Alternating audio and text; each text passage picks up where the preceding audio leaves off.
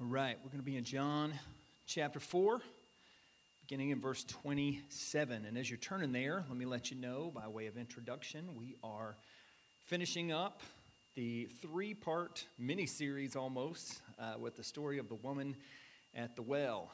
And this story, start to finish, is great. And tonight goes out with a bang. So much so that I have 6 points, so we better get after it. And we'll start right here in verse 27. It says, "Just then his disciples came back, and they marveled that he was talking with a woman. But no one said, 'What do you seek?' or 'Why are you talking with her?'" Now, modern vernacular, we look at this and we're like, dude, it's just Jesus talking to a woman. What's the big deal? Well, it was quite the big deal back then. In fact, it was such a big deal. Let me give you 2 quotes to encapsulate what a big deal it was. "A man shall not be alone with a woman at an inn, not even with his sister or his daughter, on account of what men may think. A man shall not talk with a woman in the street, not even with his own wife, and especially not another woman on account of what men may say." Another guy said this, "He that talks much with womankind brings evil upon himself and neglects the study of the law, and at last will inherit Gehenna," which was kind of their version of hell. And I think a couple of things with that. Number one, when you step away from the Bible and you start making up legalistic regulations, you end up with craziness like this. That's still true today, by the way. Not on this issue, but on plenty of others. But also, it gives insight into the disciples marveling that Jesus was talking with this woman. And you remember, this was a heightened thing. This is a woman of somewhat ill repute. She's had 5 husbands. She's living with a guy she's not married to. But yet, they respected Jesus enough. They knew something was going on, and they did not inquire further. But I also want you to pay attention to this. The timing that is at work here. Because they were gone long enough for Jesus to get in deep conversation with this lady, but they also were gone long enough for him to be able to make his messianic proclamation, which is what we ended with last week, but yet they show up now at this very moment for Jesus to give them some specific instruction that he will give throughout the passage. And when you take all that together, I think that's our first point today, and that is that Jesus has an impeccable sense of timing. An impeccable sense of timing. And this is true not just in the life of the disciples, but it's true in our lives as well. Let me illustrate this for you like this. A couple of weeks ago, I had the opportunity to go up and see my parents. It was a wonderful trip. And on the way back, I stopped at a Perkins restaurant. We got that picture? Will it pop up? You see it right there? Okay, now, Perkins Restaurant is not very notable, but this Perkins Restaurant is of great significance because it was in this parking lot that Lorianne and I began dating. It became official coming up on 24 years ago now, that I proposed to her that we date. And it was in this parking spot that you can't see right here. And what I was going to try to do, since it was on the way, was I pulled off at this Perkins, and I was going to pull into the parking spot and take this selfie and show it to the kids. But when I pulled into the parking lot, here's what was in that very parking spot. We got this picture? Look at this. Some guy in a 65 Mustang Fastback had the audacity to park in my spot. And it was the providence of God. Because I walk up there, I'm taking a selfie. He laughs at me because he should have. It was funny. And it was this big country boy. He came out, was eating a muffin, which makes this story even better. Harley Davidson hat, he's eating this muffin. And we start talking, and I told him what I was doing. I was like, "Hey, you're in the spot here, and here's why the spot's important, blah, blah, blah." So we get into this whole deal. We start talking about cars, and I'll be honest with you. I know enough about cars to know this one is special, but not so much to get in super deep about that, but I knew just enough. And then that conversation led from cars to guitars, and I do know a lot about guitars. And so he and I started chopping it up about that. He's got 2 1970-something Martins. which are very special. And then we got from that to, well, I'm a musician also, and I pastor a church, and so on and so forth. And the next thing you know, I've been standing there like 15 minutes talking to this guy. And then this turns into a gospel conversation. And anytime I get into something like this, I'm always thinking and praying, how can I get to Jesus from what we're talking about? And so we get in deeper here. Turns out I think this guy is a believer. Had some theology that we needed to talk about, but I think he is a believer. Turns out he feeds a group of homeless men under a bridge in Knoxville. Sounds like almost every week. And from that conversation, turns out he's got a friend that had brain cancer and used to help him do this. And just this past weekend, when I engaged this guy, this would have been 2-3 days before, the man took his own life. Just the pain and the difficulty of just the ongoing illness, he just got to where he couldn't take it anymore. And so all of this, we're having this conversation here outside of Perkins that I haven't stopped at in probably 5-10 years. And had I been 5 minutes earlier, I wouldn't have seen him coming out. And had I been 5 minutes later, I would have missed him. And so Jesus had impeccable timing to allow me to be there, to talk to this guy, to basically counsel him on the heels of his friend taking his own life, and be able to sincerely encourage him in the gospel and really give him some hope in the true faith in Christ. Now, obviously, I don't tell you that story to hold myself up as some great example, but I do tell you that story to say if Jesus has impeccable timing in my life, he has it in yours as well. These disciples show up just late enough to let all this go down, but just early enough to hear what Jesus had to say. And the same Jesus that is the same yesterday, today, and forever has that same impeccable timing for all of us. And so this is my encouragement, that we would be sensitive to it. That we would be open to it. That we would be going through life looking for opportunities where Jesus is doing this kind of thing. It may or may not involve a Perkins and a 65 fastback. Probably won't. But there's going to be all kinds of providential encounters that you have maybe even this week. And so I just want to raise the flag tonight and say, hey, let's pay attention. Let's be looking for the kind of thing that Jesus does in this passage, and let's get involved in it just like these folks did. Now look at this, verse 28. So the woman, so this is the woman at the well, left her water jar and went away into town and said to the people, come see a man that told me all that I ever did. Can this be the Christ? And they went out of the town and were coming to him. Now, the language that is used here seems to indicate she got so excited about the conversation that she was having with Jesus that she just forgot the water pot and took off. And then the language that's used here, this come and see, it's a sense of wonder, it's a sense of amazement, it's a sense of, can this really be the prophesied one? And so she is throwing this out here for them to come and investigate. And let me just give us this encouragement here as well. And I want to be clear, I don't think this is like a major point in the passage, but I run into this often enough in the lives of people that I feel compelled to put it out there. And here's what I'm getting at. This woman, everybody would have known. I mean, if you think that the world that we live in today is bad about people knowing your business, can you imagine this little town? They didn't even have social media. But everyone would have known this woman, and there's a good chance that a number of these men had been with this woman. This is not a big operation here in Sychar where they were. And so there could have at least been the chance that she would have said, oh my gosh, they're not going to listen to me. I've made too much of a mess of my life. Now, we don't know that for sure, but people think those kinds of things all the time. But the second thing I want to put before you tonight is this, to never forget that the good news is so good that it cannot be canceled by our bad examples. And I run into folks sometimes that will say, man, I can't talk to my family. They know me.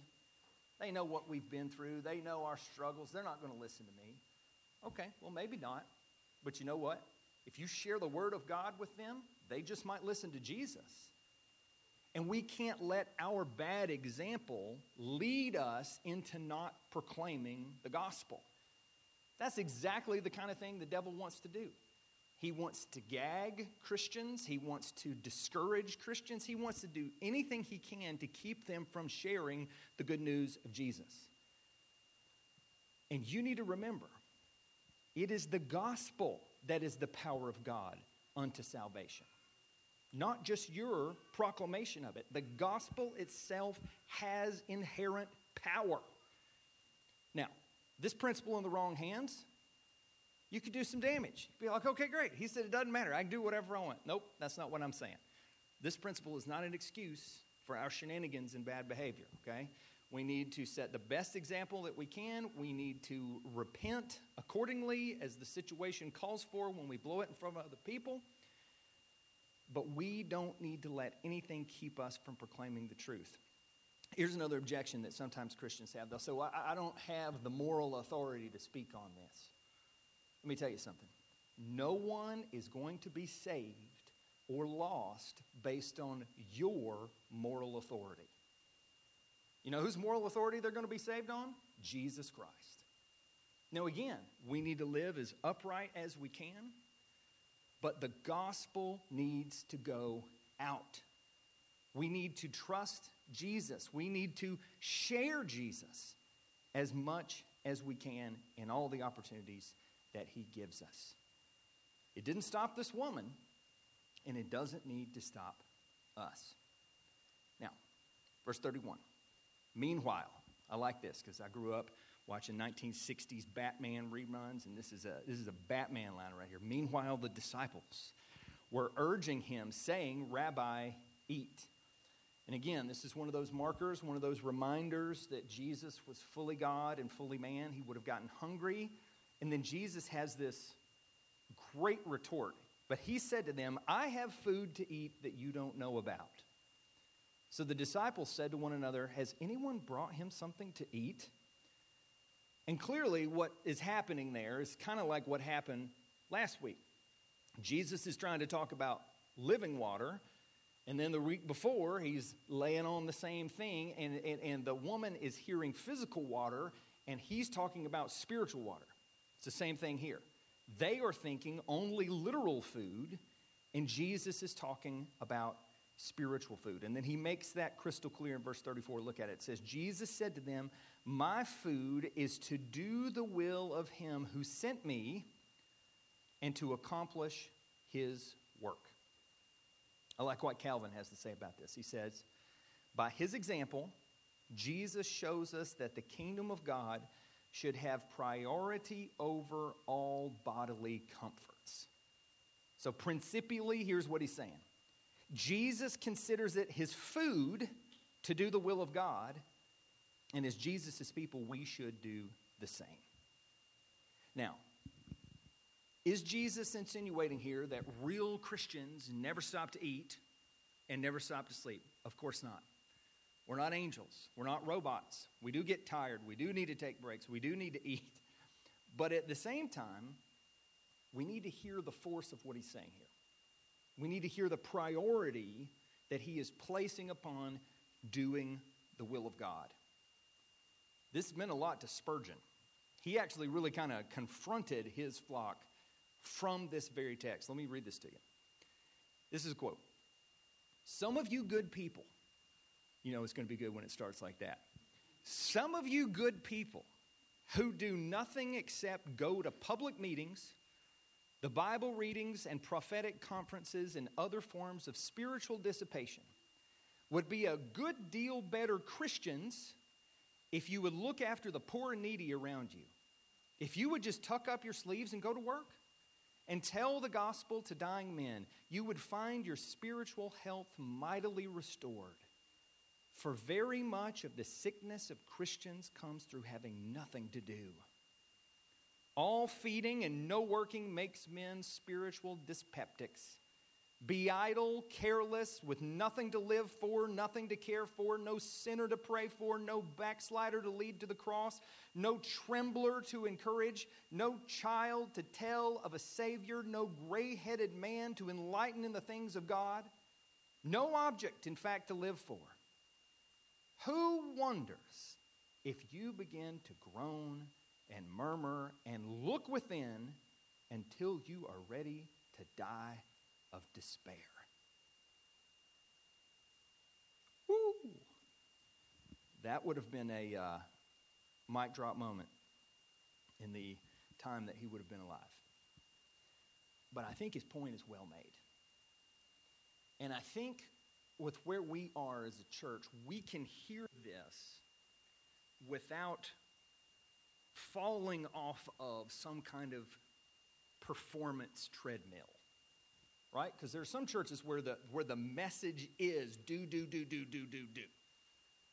We're not that church. I hear this as let's keep the gospel central and let that spur us on into even more gospel behavior. I think that's part of the takeaway for us from this part of the passage. That Jesus is saying it is his food to do the Lord's will. And as Jesus' people, we want to follow in that footstep path. Now, are we ever going to do it at Jesus' level? Of course not. But this is an encouragement. This is an attaboy. This is a come on, follow me. Let's do this together.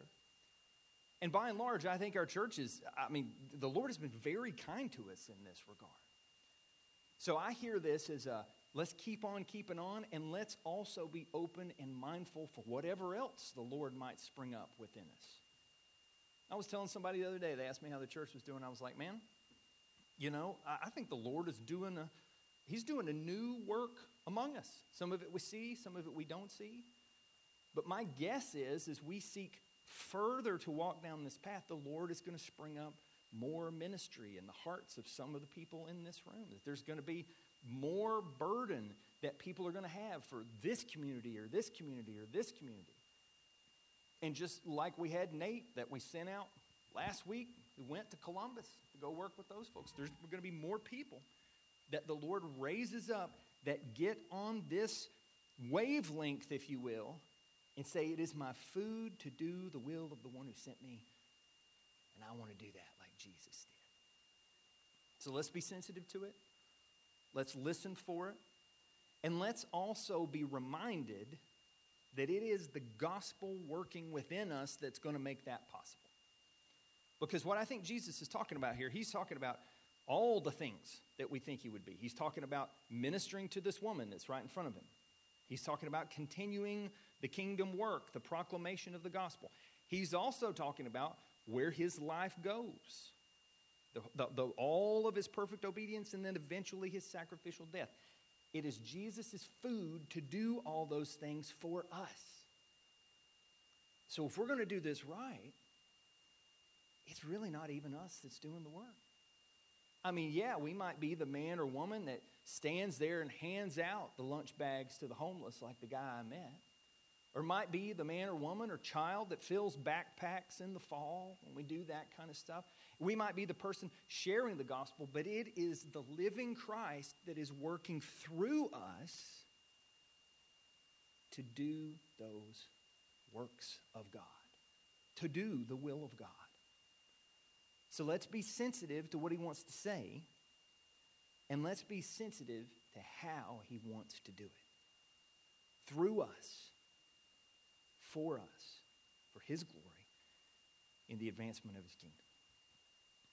Now, here in verse 35, Jesus kind of laser focuses in, there we go, on a particular type of good work that they were about to do. Look at this. It says, do you not say, there are yet 4 months and then comes the harvest?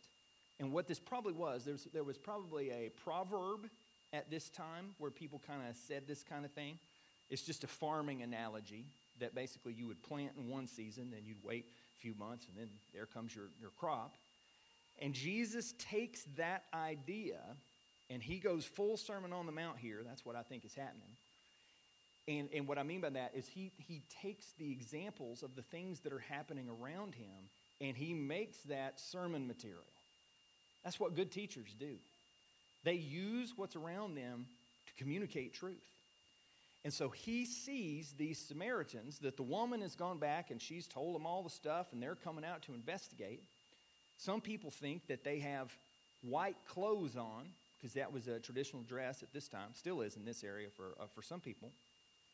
And he's saying, well, let's just let him say it. Look, I tell you, lift up your eyes and see that the fields are white for harvest. And he's saying, listen, the fields are people. The Samaritans are harvestable at this time. And here they come. Already the one who reaps is receiving wages and gathering fruit for eternal life, so that the sower and the reaper may rejoice together. For here the saying holds true, one sows and another reaps.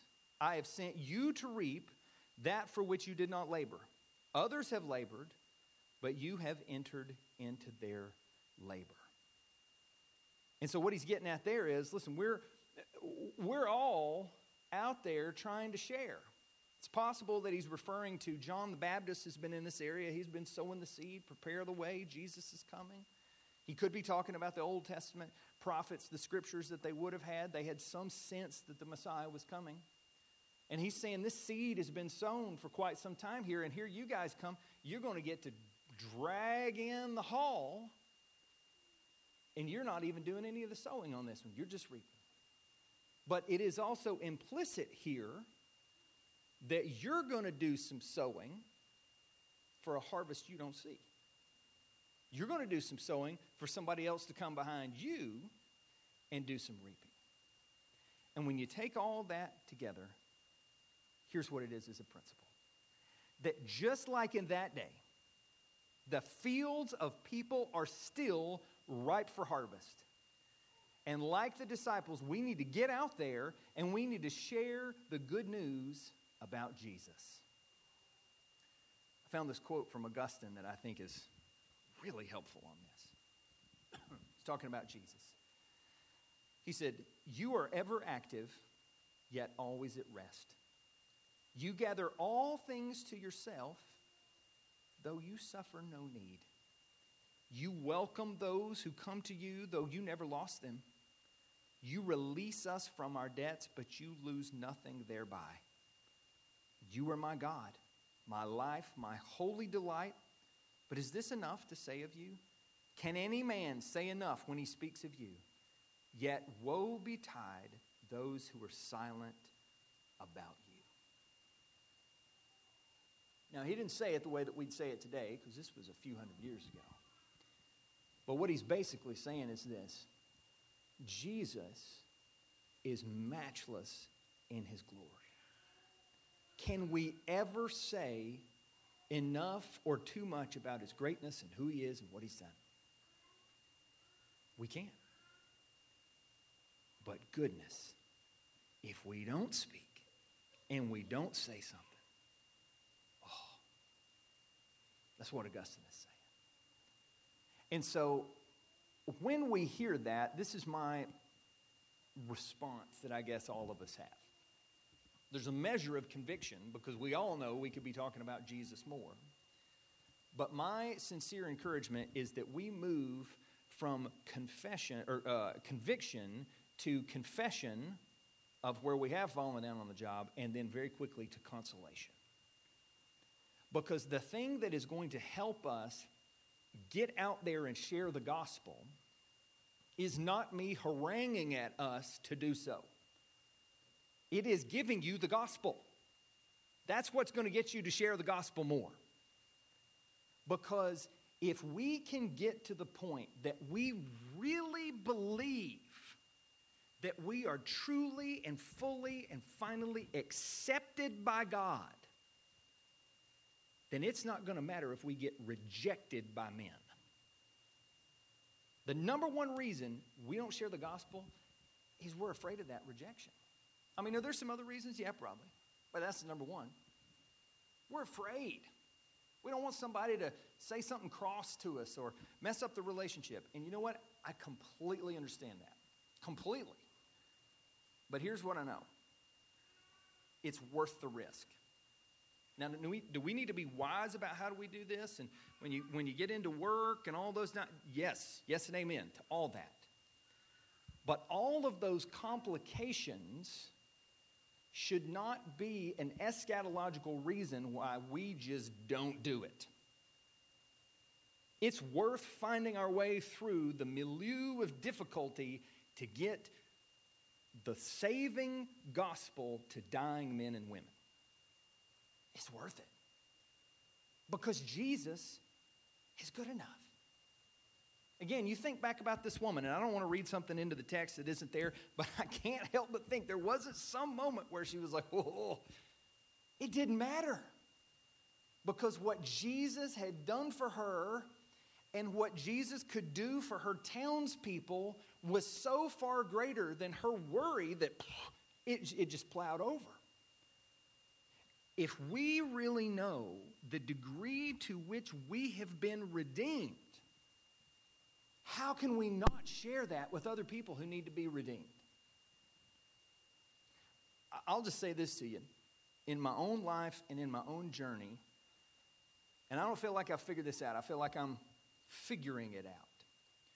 But because of the last 2.5 years of my own life, I have a greater sense of this is the time. This is the moment. Don't waste it. Don't try to live too far in the future. Do not live in the past. Live now and do what God wants me to do now. That is something that is brewing in my heart. And that is affecting my evangelism. Because I had another crazy story the other day. I was in a vinyl record store, so this is going to be great. And I was looking at records and I was looking at CDs. This is the one where I actually found my own CD on the wall. And so that obviously started a conversation that you would imagine. And then from there, I got to talking to this guy. Well, I pastored church and used to do this and started songwriting again. It just became a story. And then he said something that was kind of faith evident, but it was very works-based. Clearly not coming from the kind of framework that we are. And I just felt very compelled by the Lord. Listen, I don't have a lot of time with this guy. I just need to cut straight to Jesus and start talking about the gospel. And I think I said something like this. I was like, well, I'm a Christian, and I don't believe anything happens by accident, and just jump straight into it. And you know what? Like everything about our culture would tell us that that's crazy and that's like the least effective strategy. But for this guy, it just cut right through it. And in that moment, and I'm not saying every gospel conversation needs to be that way, but in that moment, I was able to really dump out some gospel truth and really help this guy. Now, unlike the first guy, I'm not sure where this guy's at with the Lord. But in this kind of situation, I was just trying to sow. I was just trying to put it out there. And it was two things that helped me do that. Number one, it is this sense of like, this is my moment. God spared me for a reason, and I got stuff I need to do. But the second thing was the gospel. What did I have to lose? I don't know this guy. I mean, I hope he doesn't cuss at me and say mean things, but if he does, well, I tried. And it was being rooted in the gospel in that moment that helped me be able to do that. And in that regard, man, I am no different than any of the rest of us. So, to summarize all that I'm trying to say here, if you have a difficult time sharing the gospel, go back to the gospel for yourself. What's the truest thing about you? It's who you are in Christ. And if they reject you, ultimately they're rejecting Jesus, not you. But you are loved and accepted and valued, and every one of us can take a little bit of verbal heat because our Savior took the ultimate wrath of God upon himself for us. And he stands with us in those moments of proclamation. He stands with us in those moments of rejection. And we can do it because it's him doing it through us. Friends, the fields are white for harvest. God has people out there that are going to come to faith when we share the gospel. We may not see it. Maybe the next guy or girl that comes along that throws out the good news there, but people are going to come to faith. We got to trust him. Now, let me say one more thing on this point, because this is what else I've run into. Various conversations that I've had. Let me be clear about the text here.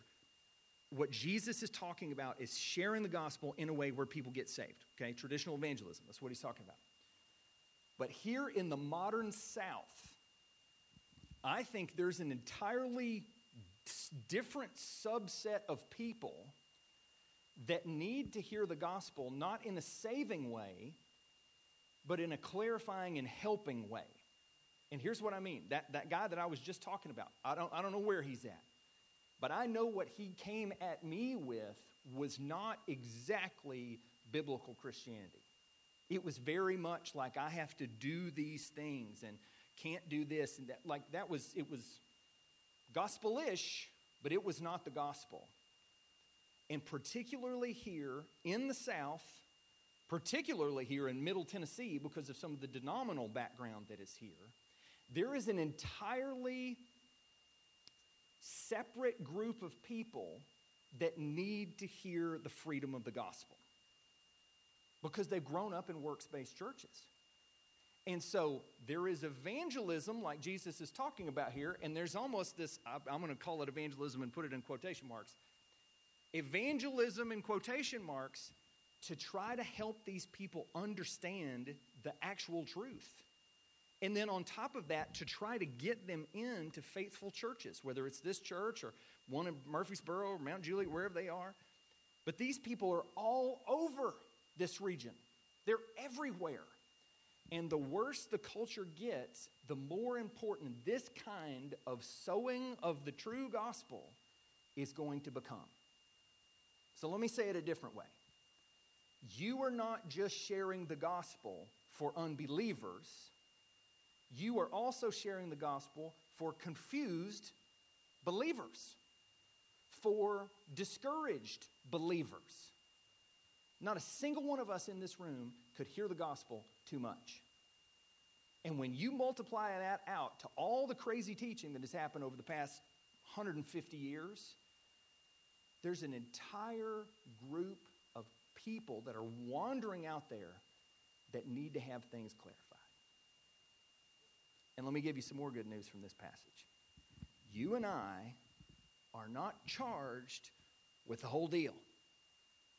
We're just part of the program, part of the assembly line. Look back at verse 37 and 38. I said this before, but let me just say it again, make sure we get it. For here the saying holds true. One sows and another reaps. I sent you to reap for what you did not labor. Others have labored, and you have entered into their labor. Is that not very similar to what Paul says in the New Testament? 1 Corinthians 3. I planted the seed, Apollos watered, but God made it grow. And let me just say, some of us in this room that have like a sales background at some point, there can be this part of us that's like, man, that guy's going to poach my sale. I talk to him for a little while, and then this other person's going to come in. That is not how the kingdom works. You sow, you share, you teach the truth, you encourage the people. We are all on Team Jesus. And there is plenty of reward, which he refers to here, to go around. And the Lord is going to sort that out, because at the end of the day, we're proclaiming him and not ourselves anyway. Now, let's wrap this passage up. There's actually two more things I want you to see. Look at this, verse 39. Many Samaritans from the town believed in him because of the woman's testimony. He told me all that I ever did. So when the Samaritans came to him, they asked him to stay with them. And he stayed there two more days. And many more believed because of his word. And they said to the woman, it is no longer because of what you said that we believe, for we have heard for ourselves. And we know that this is indeed the Savior of the world. Pay attention to that phrase. After the 2 days he departed for Galilee, for Jesus himself had testified that a prophet has no honor in his hometown. And so when he came to Galilee, the Galileans welcomed him, having seen all that he had done in Jerusalem at the feast, for they too had gone to the feast. So the two principles I want to pull out of that is this. First one, we don't have to have all the answers to be qualified to share the gospel. Oh, friends, this is important too, because I would say on the list of why people don't share, the first one is that fear of rejection. I would say a reasonably close second is, but what if they ask a question that I don't know? What if they want to talk about the age of the earth or dinosaurs on the ark or like aliens or, all these other issues? I mean, maybe they will. Maybe they will. But let me give you this magic phrase. I don't know. Just tell them, man, I don't know. That's a good question. I could do some research and get back to you on that. But here's what I do know. This is what my life was like before I met Jesus. This is what my marriage was like. Here's what God has done in my marriage. Here's what God has done in saving me. There's 1,000 winding roads that you can take to get to Jesus for these people. And you don't have to have all the answers. What if this woman had said, I don't understand it all. I guess I'll just sit on it. The rest of these people wouldn't have come out to hear the story. She went with what she had to who she had and told, and then they came to check it out. It's because the gospel is the power of God unto salvation, not simply her testimony. Did you notice that? Her testimony was what kind of whet their interest, but who saved them? It wasn't her story, it was Jesus. It was what Jesus said. It was Jesus' message of the kingdom. And we need to rest in that, friends. We need to rest in that. You don't have to have everything together. You don't have to have it all right. You just share what you have. And here's the final principle. Listen to this. You never know what might happen after you share the gospel. There are so many stories of this person led this person to Christ, and this person led this person to Christ, and then boom, Billy Graham comes out. And the guy that started over here, he wasn't sharing with Billy Graham, but it was somebody who shared with somebody who shared with somebody. That is God's work. That is the mystery of the kingdom. That's that little tiny mustard seed that grows up into this huge tree. That's the mysterious work of God doing all these things around us. We don't know what's going to happen. We just know that we need to be out there and we need to be sharing. We need to be so rooted in the gospel that we can't help but for it to just come out of our mouths. Let me close with this story that I found this week. I think really drives this home. There was a miner who interrupted this famous preacher named John Hutton, obviously a while ago. And the guy, Hutton was up there preaching, and this guy gets up in a meeting like this, and he starts leading the whole congregation in the doxology. And I think that would be a little strange, so let's not do that here. But what happened was after that, he was like, I got to meet this guy. He's just so fired up about Jesus. I got to figure out what's going on here. And he was so excited, he basically just couldn't sit still when the word was being preached, but it was authentic. And he asked this guy a story, and here's what he said. He said, I was bad a lot. I drank. I pawned the furniture. I knocked my wife about. Now I have the real life, and it's splendidly worthwhile. And they came along and they asked him, they said, hey, when you go down into the pit, that's what they called it, where the guys were mining, and they would jeer at you, and they said, hey, you don't seriously believe all that old stuff, this old yarn, they called it, about Jesus turning water into wine. And he said, I don't know about all that. He said, I know nothing about water into wine, but here's what I know. I know that at my house, Jesus Christ turned beer into furniture. And that's good enough for me. And I'm like, woo, beer and the furniture, that will preach. And just the simplicity of that, oh my gosh, it just encourages me. Because this is not a diatribe saying, hey, don't do deep study. I think you know at this point we're pretty committed to deep study. But this is what I'm saying to you. Don't let you not having a PhD in whatever paralyze you from communicating the gospel. That's what I'm saying. You know, one final interesting textual insight here. This phrase that I said to make mention of, they called him the Savior of the world. And that's important. Because with where we're at in the Gospel of John, this is the first time that kind of phrase is used. And it shows that the gospel is not just for Jews, it's not just for Samaritans, it's for anyone from anywhere who has done anything if they will put their faith and trust in Jesus Christ. Friends, that is who we proclaim. That is who gives us courage. That is who helps us in all kinds of moments of weakness. It is that Jesus, the Savior of the world. Two things. Where do you most need that Jesus' help tonight? Is it in sharing the gospel like we've talked a lot about? Maybe it's in just going back to the gospel for some other issue that you got going on. You need to know that the person you are approaching is Jesus, the Savior of the world.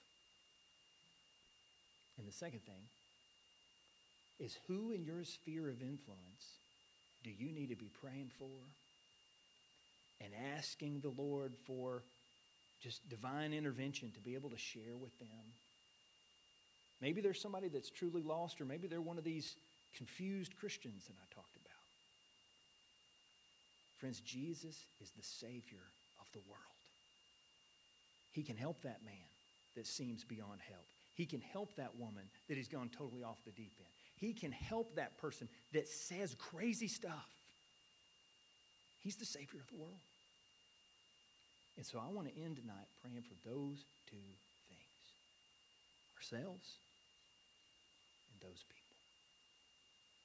Let's take us all before the Lord now. Let's pray. Oh Lord, there are many different points of application for this. There's so much in this passage. But Lord, here's what we know for sure. We need the gospel, and everybody needs the gospel. You are the Savior of the world, and you are the Savior of us. And so, Lord, we bring you ourselves, all our sins, all of our faults and foibles. And we thank you that you are the sufficient and appropriate payment for all of them. And Lord, we also bring loved ones, co-workers, children, extended family, neighbors, parents that we're sort of getting to know. And we ask for intervention on their behalf. Lord, we ask that you would give us opportunity to share with these people, and that you would give us boldness and courage and the words to speak. And so, Lord, that we would have stories.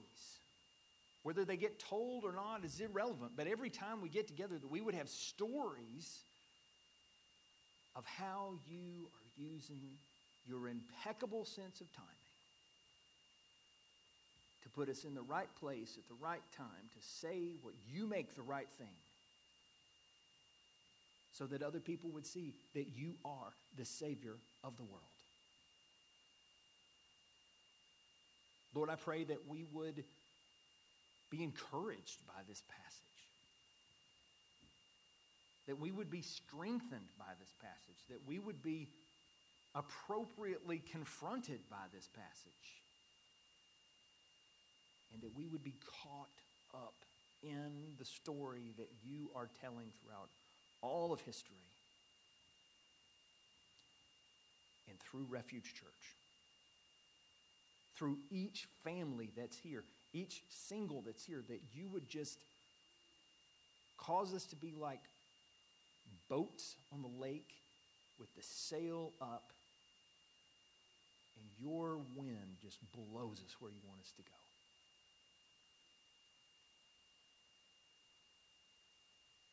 Lord, we need your help. We know you will answer this kind of prayer because it is for your glory and for our good and the advancement of the gospel. And Lord, finally, I just want to pray for whatever things that you're doing in people's lives. Maybe some new ministry that's going to emerge at some point. Maybe it's like what Nate did. Maybe it's not at all like what Nate did. But we know that you have a heart for so many things. And we know that you call that out in your people. Lord, thank you for this time that we've had in your word. Speak to us now through communion, through the giving of our offering and the songs that we had to sing. In Jesus' name.